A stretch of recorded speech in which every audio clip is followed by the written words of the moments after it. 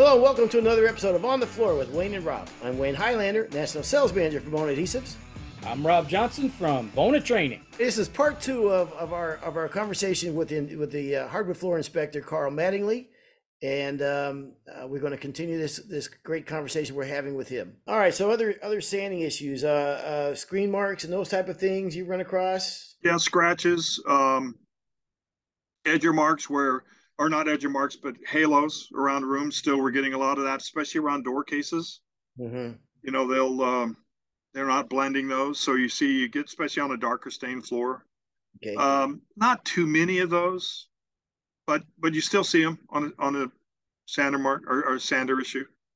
You know, you said something earlier, and I'll go back to it. Is that when you're sanding floors for certain colors, there was a time a few years back that everything was light, everything was a natural finish now, and we didn't do the dark stains went away or whatever, and then they came back.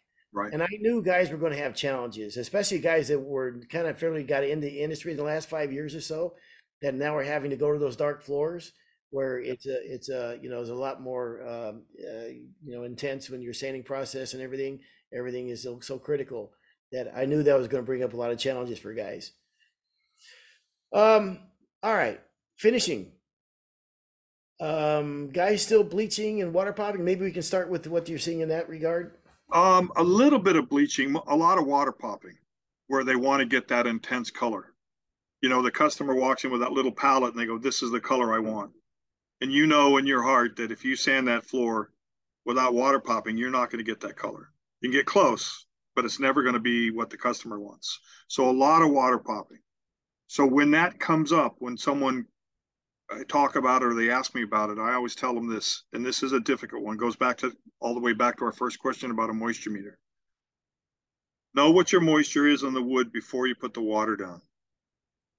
And then don't stain that floor until it's back to that level. So if you have, just to use the number 8%, and now you water pop your floor, you want to pin that meter or pin that floor again to make sure it's back at that 8% before you start applying that stain. That's something that I learned years and years ago with bleaching. When we started bleaching, more and more bleaching was popping up, and that was in the late 80s. When they were doing pastels and whites and things like that. So we started doing that then. I still think it's good practice. A lot of guys won't do it, but I think it's good practice. Know what your moisture level is prior to the water going down. Be prepared for grain raise. That's a difficult one. A lot of guys, maybe it's the first time they're going to water pop. They don't realize how heavy that grain raise is going to be. So then they go in and stain the floor and put the first coat of finish on, and they go in and abrade it, and they take all those little tips of that grain raise off. Now they have little white spots all over the floor, and they don't know what to do. Yeah. So. Yeah. I'm going to stop and insert my tip here that I've said it before. If you've heard me say it, I apologize, but I'm going to say it anyhow. When it comes to grain raise on water pop floors, my brother and I had the best system. Brothers and I think had the best system I've ever seen on it. And is that we would stain the floor like you normally would, by hand. We'd stain it by hand while it was still wet. We would take a buffer, a maroon pad, and we would maroon pad that whole section, and then we would wipe off the stain. And it's like we screen it with a 180 grit, so you got rid of the grain raise. You got rid of the grain raise, and you got the benefits of a water pop floor. And people say, well, that's an extra step, and it absolutely is. But man, it is absolutely stunning when you're done. I mean, really, it's beautiful. I wish I'd known that. I never even thought about that. I actually used to, just your description of it made so much sense to me. If I was doing it again, I'd do it then. I'd do it.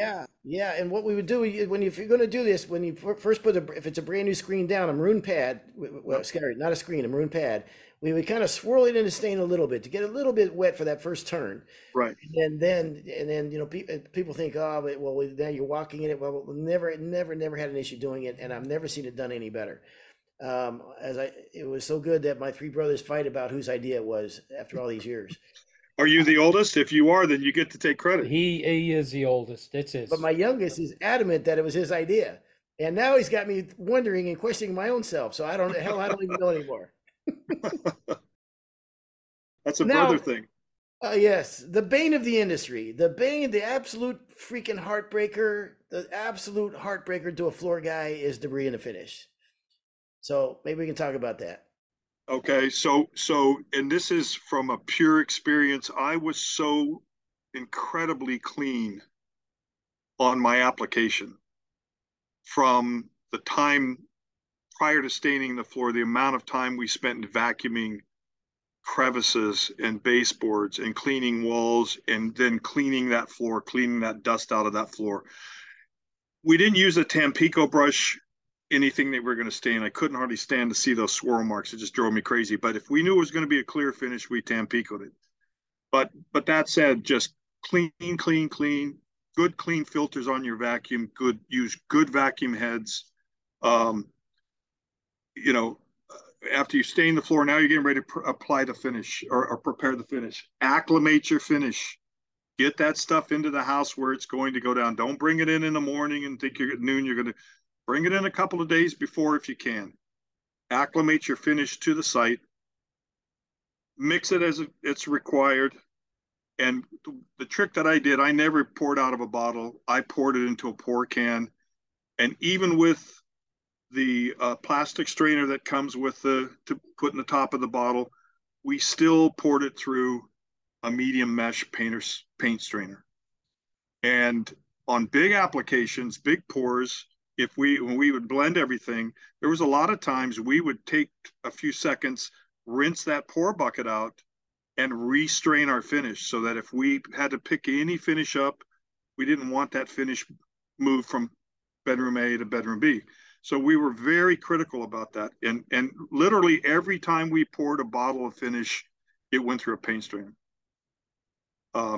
Me and you could have got along just fine. We wore booties. Yep. I have a beard. I would vacuum my beard. Anything that you can do to just imagine Must as be you're a going. California thing, because Wayne even had a funny hat that he would wear. Okay. A painter sock. Why not? Yes. I mean, yes. for hair. I mean, it was Yes. comfortable. It was lightweight. I would vacuum that before I put it on.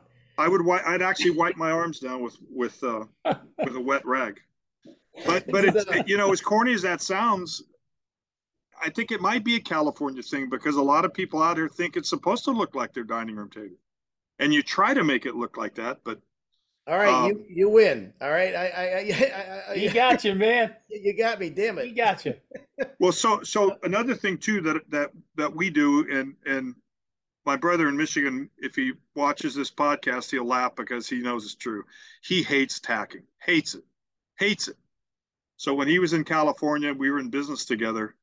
I think he'd probably just rather jump into a bonfire than to get on his hands and knees and tack a floor out. But we tacked the floor twice. One person would start it, and the next person would follow. We never went back onto the floor that had been tacked, and we did that twice. You might be the only guy as anal as I am about this part of the process, but I absolutely am right there with you, man. You work too hard. It's too hard for that one step to get you. That one thing.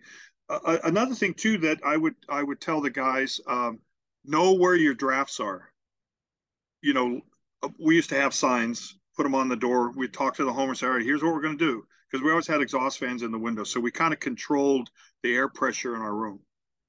But we'd ask them and say, is your car in the garage?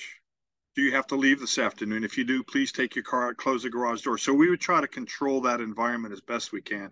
A little bit on the anal side, but guess what? It paid off. Yeah. It paid off. The Sesame Street song, "One of These Kids Just Doesn't Belong Here," is going through my head right now. Well, it might be my brother. Oh, but he was. Yeah, but you know what? Your brother and I will do floors. You and Wayne can work together. And I'll work with your brother. I didn't say that he didn't tack him. I said he hated tacking him. Yeah. I'll let him tack it one time, and we're good. Let's go. Rob has a saying of 3680 and bad lighting as he jokes. 4080 and 4080 satin poly and bad lighting. That's that was like the first 10 years of my my career when I left my family's business. But in those days, probably what you're doing was a neutral stain and, like you say, oil finish. Yeah, so you might be able to get it. There was no. I was good at staining. I was much better at talking people out of stain. Thank you. You should have been on my crew. I would have hired you. Speaking of lighting, that going back to the sanding sequence a little bit, that's the one thing that we did, and we gave that job to our apprentices. If we didn't always have apprentices, but once we determined that all of the sanding was done before we brought the screen out, or our final smoothing, we literally would crawl the floor with a halogen light, and we'd pencil a spot. If there was a spot of question, we'd pencil that. Maybe that edge seam that didn't get dropped quite as much, we'd go in there with a random orbital sander and smooth that, check that with the light. We do a pencil mark, just go, hey, just check this out. If you see something, put a circle around it, we'll come back and check it. And then we would just take that out so that we knew it's the very best that we could get before that screen went on it. So did you advertise, Carl? No. Yeah. No. So here's my thought behind that, and we were kind of this is the way I felt about it. We didn't advertise either, and we were always busy. And my feeling is that the amount of money we didn't pay in advertising, if it takes me an hour longer to do this part of the job or whatever, I'm going to do that, because the word of mouth is worth it. It's worth more than any advertising anyhow. So I don't have to advertise and jump through those hoops. I'll do it on this end of the job. And then it just becomes second nature. And what it does to it, it creates great habits. Funny thing when you say that, when guys are going to sand the floors a certain way because it's going to go natural finish, and you get away with that job after job after job. And then the bad thing about habits is they work most of the time. Then you bring it to another job where it matters, and maybe not so much in that habit. And look, we know we're preaching to the choir when we're on this podcast, because we know there's some phenomenal floor guys on this. I mean, that listen to this podcast, guys and gals, by the way, that are just phenomenal mechanics, and we get that. But this is to help the guys that maybe not quite there yet, or whatever. Well, I'll tell you what. The one thing when I do a PK, I really appreciate this, because the people that show up to pay attention to this stuff and try to pick up a little bit of information. And I don't know everything there is. And I always tell them I was standing in that audience 5-6 years ago. So, and I would still continue to go to those, but it's a wonderful trade. It's a trade that I've always been really proud of. I raised my kids doing it. Take great pride in it. I think most of the guys that I've met in the business, the people, or as you even said, the women that we meet in the business, they're professional and they take great pride in it. So the more you can do it better and more perfection you can accomplish, the more pride you can carry, the more referrals you're going to get. Yeah. Let's talk about stain. And there's a lot of things that encompasses stain. One is trick wiping and those type of things, and maybe not waiting for the dry and all. But let's talk about that a little bit. But then also let's get into maybe Rob's favorite subject is spontaneous combustion and taking care of the stain rags. That's not one of my favorite, but it's probably one of the most important conversations I have. Rob does a speech whenever he does the NWFA classes, and he's done a podcast episode on this. On his speech on fire is the best speech in the industry on stain rags and fire. He does just a knockout job on that. So it's near and dear to his heart. So we know how important that is, and it just takes one. To ruin a career. It's just like a car crash. I mean, it just takes you can drive down the road every day, no problem. It just takes one to change your life. So you can't be cautious enough. And going back to the new versus what we did years ago, we do have the advantage today to have much better products. So the opportunity for that mistake to happen, or at least reduced. Yeah, definitely, and the education is out there too. But every year you see it on one of the social media, a house that went up. Yeah. Too many people thinks it won't happen to them. I know. It will not happen to me. I've never seen it before. Can't happen. Never happened to me before, and it's just a matter of time if you're not taking care of them. Oh my goodness, I can't even imagine. Lay them out, dry them out in the air, or just put them in a bucket of water. You got to do something with them. if we didn't have space, if our customers didn't have a garden space that maybe, there was just bare soil, if they did, we would lay them out there and we would soak them with water and leave them overnight. But we still had to be really careful because I'll tell you, as an experience, this is a personal experience. We were doing new construction, laid the rags out behind the house, soaked them down. My sons were probably in their teens at the time. We went back the next day to start applying the finish. And I asked them to gather the rags and bring them out to the front. They laid them out by the van. And again, this is new construction. There was no houses or no yard or anything in. We went out at about 3 o'clock in the afternoon. Now, these rags had been out all night long and been soaked with water. And they were smoldering when we went out to leave that day. Wow. Is that right? Yeah. Wow. Jeez, that's something. That's a lesson there. They hadn't caught fire, but they were smoldering. Yeah. They were, yeah. Well, and I'll tell you something else too. Is a rule I lived by. I didn't let anybody else take care of my rags. Yeah. If someone else said, you know what, just throw them in the dumpster. We got someone else is coming, whatever. Nope, that's my responsibility. And I won't. And I had a van catch on fire. Oh, you did? Yes, yeah. So when you talk about, okay, we're in the finishing process and what can go wrong, I really like that you talked about acclimating the finish. That's in winter and summer. Correct. Well, and I always say that can of stain is the same can of stain as it is in January, as it is in August, as it is in Alaska, as it is in Florida. It's the same stain. It just reacts based on temperature and relative humidity in your environment. And it's just so damn important not to push those things. Again, with stain is an area that gets a lot of guys into trouble because you can stain the floor, and we've all, if you've been doing this floors for 30 years, we've all tried to wish stain dry. You know what I mean? It doesn't work. You smell it, you go, oh, it just smells a little bit too strong, and your feet are just a little too tacky, and that you did the white stain transfer, and it was just a little bit on there, and you really want to get that first coat on, but you can't push it dry, can you? Can't. If you do, I'm telling you, if you do, and that peels, it might not peel right away. It might not peel for 6 months. But when we go back in and we look at a floor, when someone says, all of a sudden, there's white spots underneath my floor finish. And you reach down and you pull that back and you see the wood grain, or you possibly see the stain color on the bottom of that finish, you know that finish was applied before the stain was dry. Yeah. Yeah. You know, back to what Wayne was just saying, when I'm not doing the classes, I'm on the Bona Tech line. And it's amazing how many guys run into issues because they push chemicals. Yeah. I'm shocked about it. Something I talk about at every class I do. I tell everybody, you can install flooring until your arm falls off. You can run machines 24 hours a day until you blow a motor.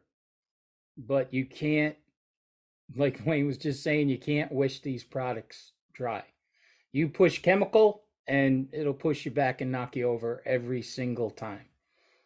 That's why I think environmental control is so important when we're doing stains and finishes. You know, well, the word that was used at the beginning of the conversation was science. Science. I mean, those chemicals have to work together. And the only thing that's going to change that is the conditions aren't correct. I go back to what you were saying about we're almost weathermen. Yeah. On the inside of the house. Yeah.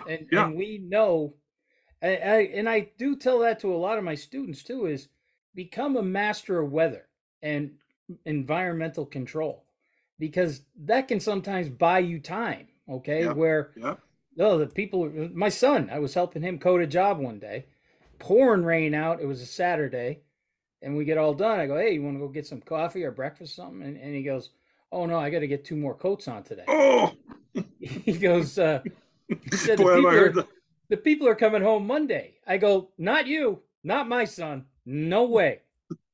I go, absolutely. He goes, I can't. I go, no, you can't.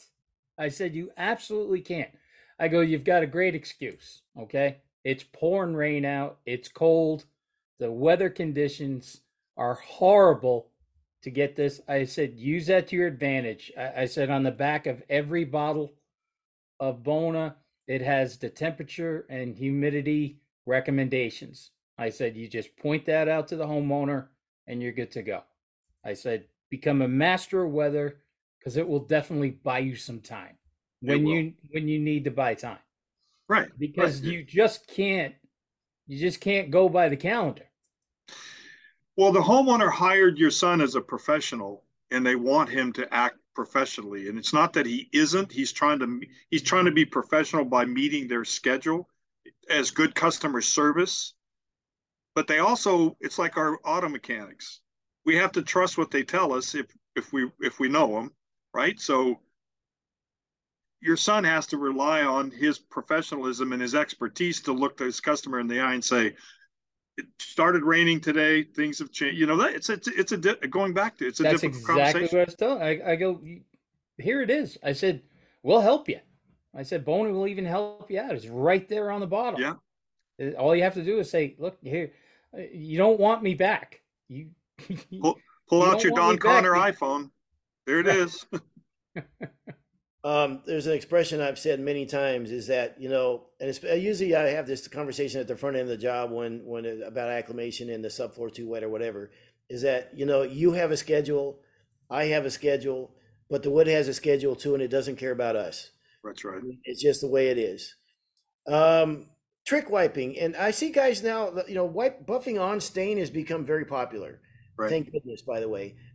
You can stand up and you can, it's just one more technique. It just gets us off our knees. And part of what Rob and I talk about a lot is, you know, you do things that maybe can add longevity to your job. Maybe your career can last 5 years longer, you know, and one of these things maybe, you know, staining with the buffer. But sometimes I see guys stain with a buffer and like 2,000 feet and they're not changing the pad out and whatever, and they're not abrading it back, they're not wiping it back off or going back with a dry towel, and then coming in after a short amount of time and putting the first coat on. Where I think, yes, technically, did you buff the floor, whatever technically you could say that you did, but did you really? Where that stain is still really been, it's almost like trick wiping the floor, where you wiped on the stain, but you didn't thoroughly wipe it off. A lot of times back in the old days before we did this, like when we did water pop floors, one person would wipe on the stain, usually me because I'm the oldest, and then another brother would come behind and wipe off, and yet a third person would come behind him and wipe off his excess. And we use that expression, you got to wipe off like a man. You got to really put your elbows into it, and you know it should be hard work. But I think that can also lend itself to peeling stain and that kind of stuff if you're not careful with that. Without question. You again, the you'll know right away. You'll know right away if it's peeling from the stain or it's peeling between coats. So you'll know. You pretty much can tell exactly what happened. Okay, so when you talked about lighting a while back, about how lighting has kind of changed everything, and you can use lights to your advantage, whatever. Your light source is a big deal on job sites. And abrading between coats, I think when they started putting can lights in the ceiling, it changed the game. Right. I remember when my uncle, who's an old floor guy, we'd be in kitchens, and all of a sudden he'd be looking at swirl marks, and he'd be like, "What?" I mean, he's furious about it, whatever, because you don't see him over here, and that was always his argument. We don't see him back in the bedroom. Well, yeah, well, there's can lights in the ceiling, so that kind of changed the way. And I would imagine abrading between coats also is something you might run across. I would say probably what I've seen inspecting floors, if you see those scratches in that top coat. Well, let me back up.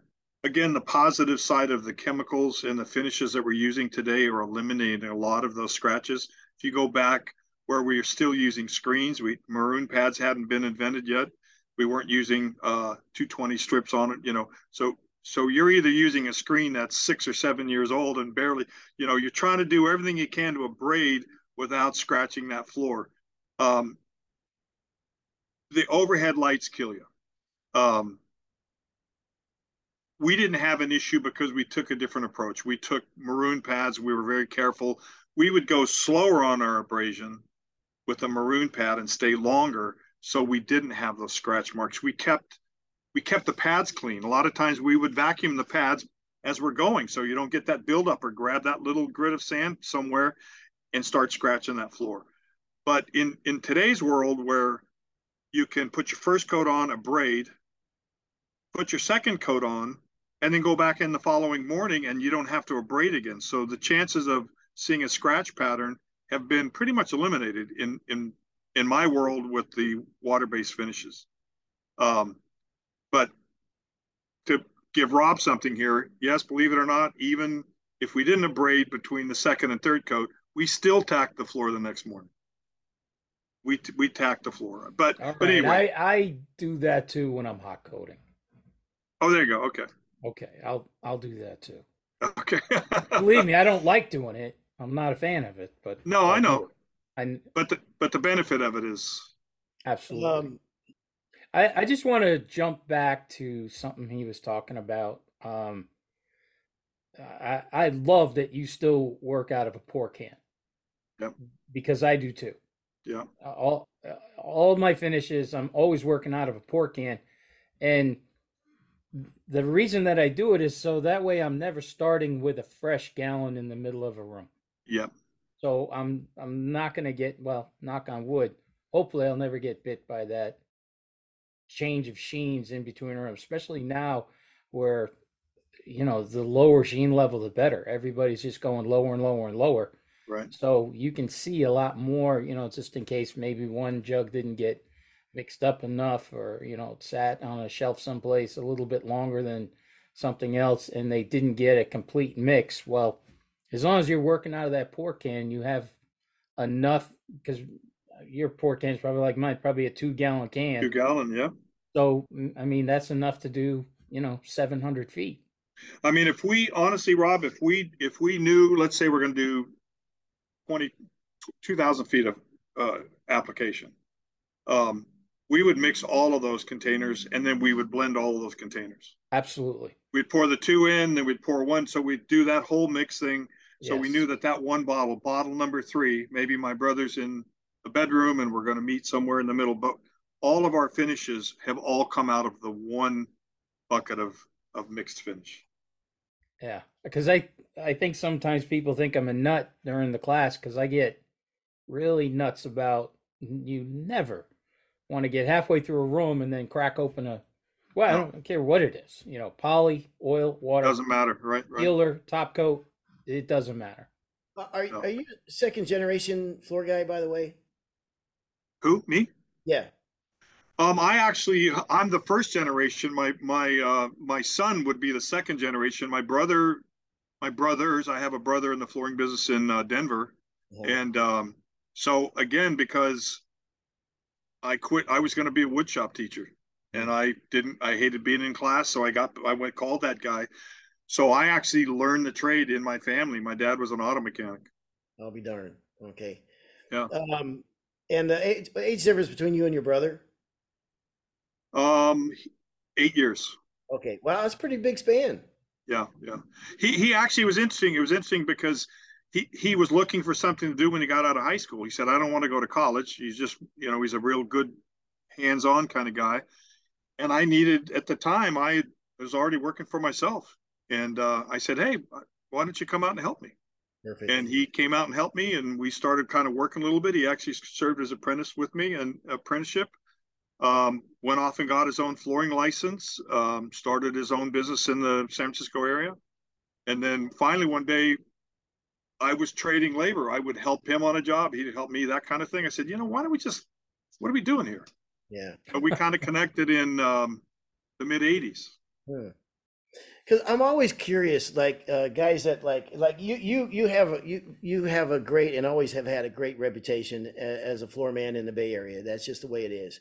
And I'm always, curious how some guys do that because they're second generation and their dad or third generation or like Rob, 5 generations, where it's just beat into you. Like Yeah. you come up in the trade and you learn this, boom, boom, boom. But when you're first generation like that, floor person, you're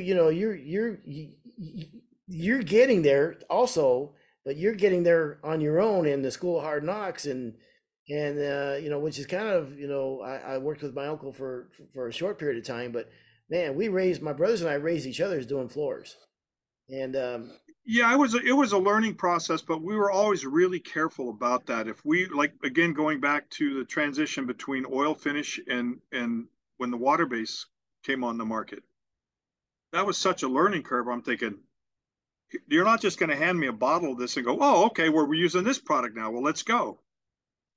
We did our research. We took the classes. We started talking to people. We tried to figure it out.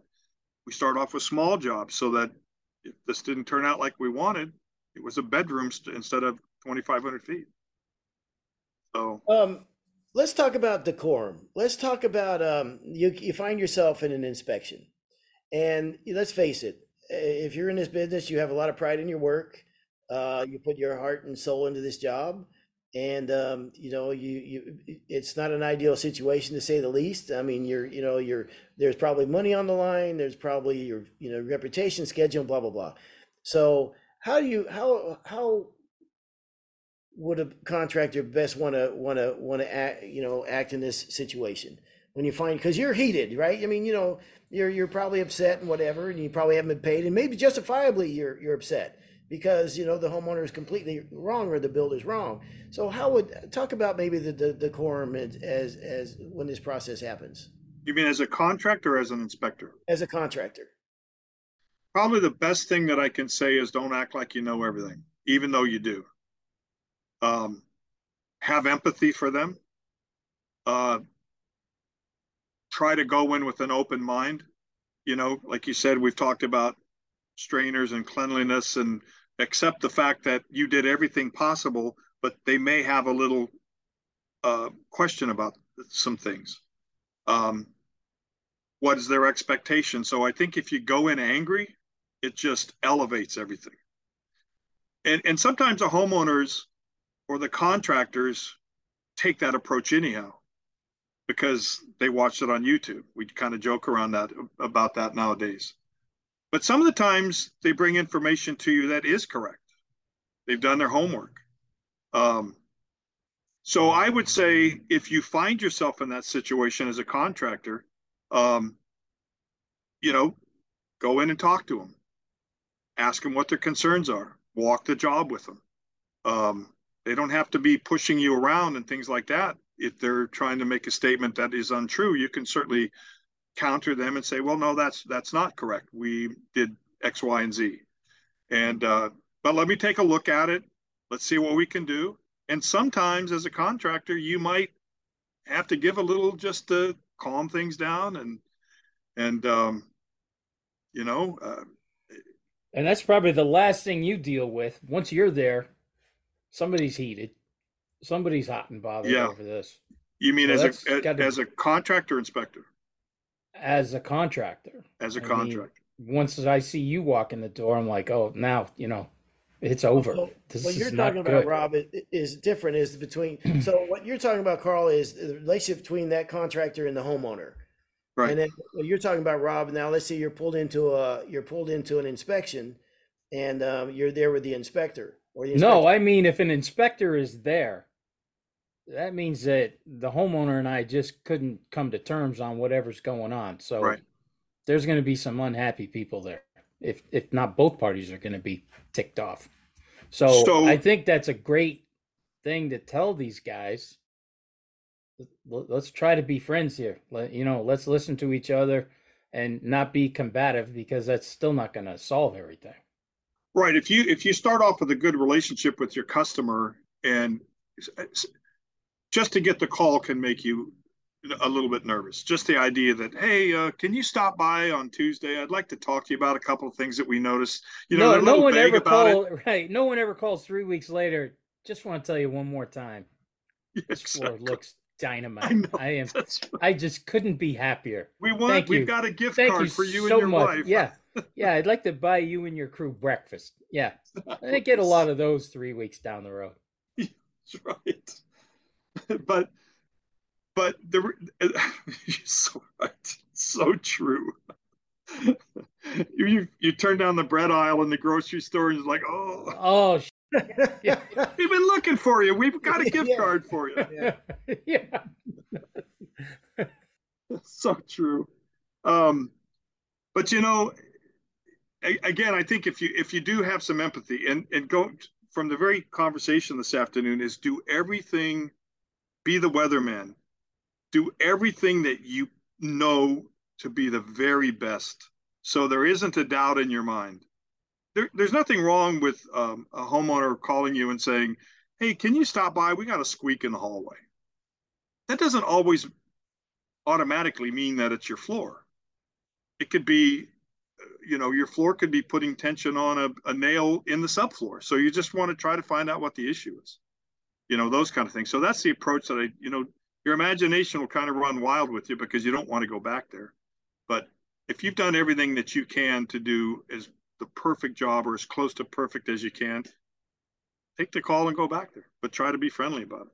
Well, let's talk about the cost to your business, having a callback and versus taking the extra time and those type of things on it. Maybe you can kind of talk about that a little bit. Well, I used to tell my guys that one process in the job is just preparing for the next process. So that's always been my approach. So is from the time you start tearing the carpet out or you're repairing a subfloor, you're take a little bit extra time at that phase to make sure that surface is prepped for the installation, and then the installation is nailed correctly so that you can now start sanding, and the sanding is prepared. You're preparing that surface for the stain, and the stain's being applied properly. So if you just take one job and you say 15 minutes extra, say 30 minutes extra for the subfloor prep, and 30 minutes extra. So by the time you do 1,500 foot job, maybe you've spent 2 additional hours. Okay. And there's 3 guys on the job. It's a chunk of money if you think about it over a year's period. But you get one phone call, all that goes away. The amount of money that you've saved by rushing through all of that, that's all gone away if you go back one time. So you said something I really like. The difference between a good job and a great job, the amount of time, maybe is usually maybe a couple hours on a job, huh? Maybe. Yeah, maybe. I like what he said about I don't pay for advertising, so I have a little extra money to spend a little extra time. Yeah. That adds up. That's huge. That's a great way to look at it. One of the when you said about if the homeowner calls you, one of the best guys that we ever had, my old partner and I, Pete, one of the best guys we ever had that gave us referrals, tons of referrals, was because we screwed the job up. We were all done, got paid and everything. He called me the next day and he goes, the finish just doesn't look right. And I remember looking at Pete going, and we had tried a brand new finish that we never worked with before. And it didn't look right. It wasn't, it wasn't awful, but it just, I agree with it. I walked in, I said, oh my God, this is terrible. I said, let me come back, buff it, put another coat down. We'll take care of this, no problem. Well, that's what turned into the great referral. Was he had a complaint. We came back in, took care of it. And, you talk about lemons in the lemonade, but this guy was one of our best sales guys. And that was something that he always said to everybody was, I didn't like the way things looked. And they came back in right away, didn't fight, didn't do anything, just took care of it. And now the floor looks great. And, so here I'm thinking, oh crap, this is terrible. Doesn't look good. But boy, did that turn out good for, I'm not saying that it's going to happen for everybody. We got lucky on that guy, but the approach we weren't competitive with him. Yeah, the approach was proper. It was a good approach. Well, you made a good point earlier when I talked to you off air, Carl, about the amount of time. Okay, so an hour or 2 extra on a job versus you get that phone call that the homeowner's hot. You have to drive out to the job. You have an unhappy homeowner in front of you. Now you may have to reschedule something. Now, God forbid you have to come back and do extra work on this job. So on balance, I like the business model. I mean, you know what I mean? It makes a lot of sense. Now, on the flip side of that, I've talked to guys that run 30 guys and say, Wayne, I know my jobs aren't perfect, and I know I'm going to have to come back and do so many a year. And that's part of my business model, and that's okay. and God bless them. You know what I mean? If that works for them, and they have, that makes sense, and then that's a conscientious decision. But also their general contractors might use them for that ability to get that floor done. And the general 100%. contractor might even say, look, I know we're not sure which crew is going to come out here, but we know they're going to take care of it if something happens. But they're going to Yes. get the floor done. So that Boy, might be their business model as well. you're absolutely right. We need we need someone that can throw 7 bodies on this and get it done, and that's, I yeah. wasn't that guy. No, me neither. Yeah, yeah. um, let's talk about retailers. I've worked for retailers before, or I've seen retailers that own the business, but just don't.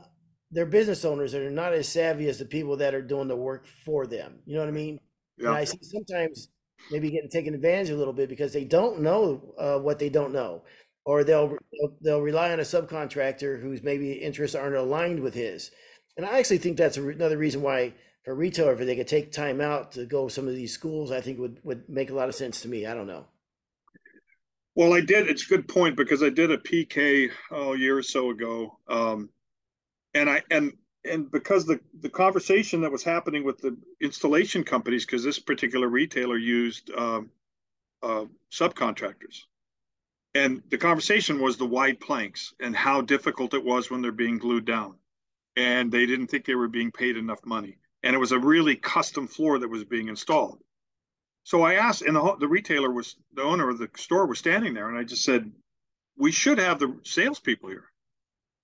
That's the first point of contact. The salespeople should be listening to this conversation so that they understand what the installers are going through. But a lot of the people that, fortunately, I get a lot of phone calls for advice, but there's a lot of new people that aren't savvy on the installation side of it, but they sell the product, but they don't know acclimation, site conditions, what adhesive is going to do. Is a 4-inch plank easier to install or harder to install than a 9-inch plank? Subfloor flatness, all of those kind of things that a lot of times, and even as you said, sometimes the retailers aren't even savvy enough to understand truly what's required for their product to be installed. They can sell it, Yeah, but they don't know the important that end of it. yeah, yeah, and that is just part of the game. And I really think for going to schools and understanding that world, even going to an installation class to see what the guys go through, I think is a good use of time. Yeah, yeah. Um, education, just Yes. education. Where are we in the business, Carl? I mean, if you're a young guy coming up, I actually think man, there's some great opportunities. I mean, um, I think a good floor sander will always be needed. Number one, I think there's less and less people getting in the floor business. There's going to be a ton of these floors that need to be. Look at how many in the last few years, all this installation that work that's being done. I think if you're a young kid coming up, man, there is a lot of opportunity if you're willing to work hard in this business.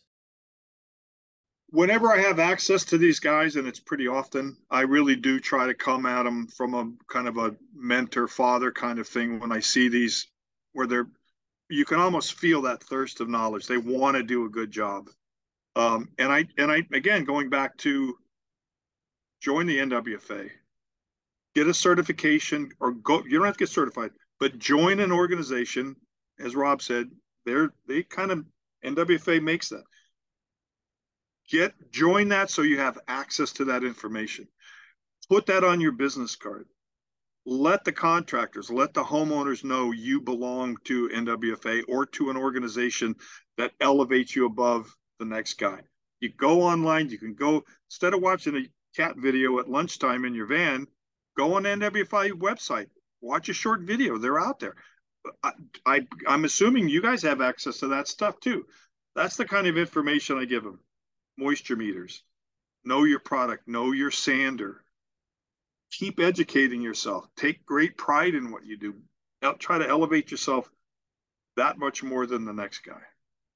Wayne was watching cat videos during this I was discussion. going to say, well, there are some Yeah, good cat videos out there, Carl. you Thought I can't heard take that. I heard a yeah meow. can't you can't take Wayne's cat videos away from him. Anything but that.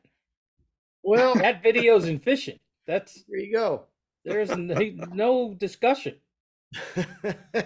um, All right, Carl. Listen. You've been I've been wanting to talk to you for a long time, and you're one of the most respected guys in the industry, and for good reason. And I can't say enough about you. You're my Thank go-to guy when I get stumped. I appreciate you always taking my call, and and vice versa. yeah, and making time. Thank you, for the podcast. And again, I'm just going to reiterate. I mean, we have you on here because we want to keep people out of trouble. This is a hard job, no matter what part. Whether you've been doing this for 30 years or 3 years or 3 months, it's a hard job. You want to put, as many things on your side of the equation as you can to be successful. Right. And this is just one more in way of doing that. Have we missed any? Is there anything at all before we say goodbye that we want to add to this, Rob, or any parting? No, I've been going through the notes. I think we covered everything really good. Of stuff. Yep. All right. Well, then I'm going to let you go, Carl. Thank you, Wayne. Rob, nice to meet you, sir. Nice meeting you. Thanks for coming on. Yeah, you're welcome. I appreciate it. Yep. This has been another episode of On the Floor with Wayne and Rob and Carl Mattingly. Please stay tuned for another episode.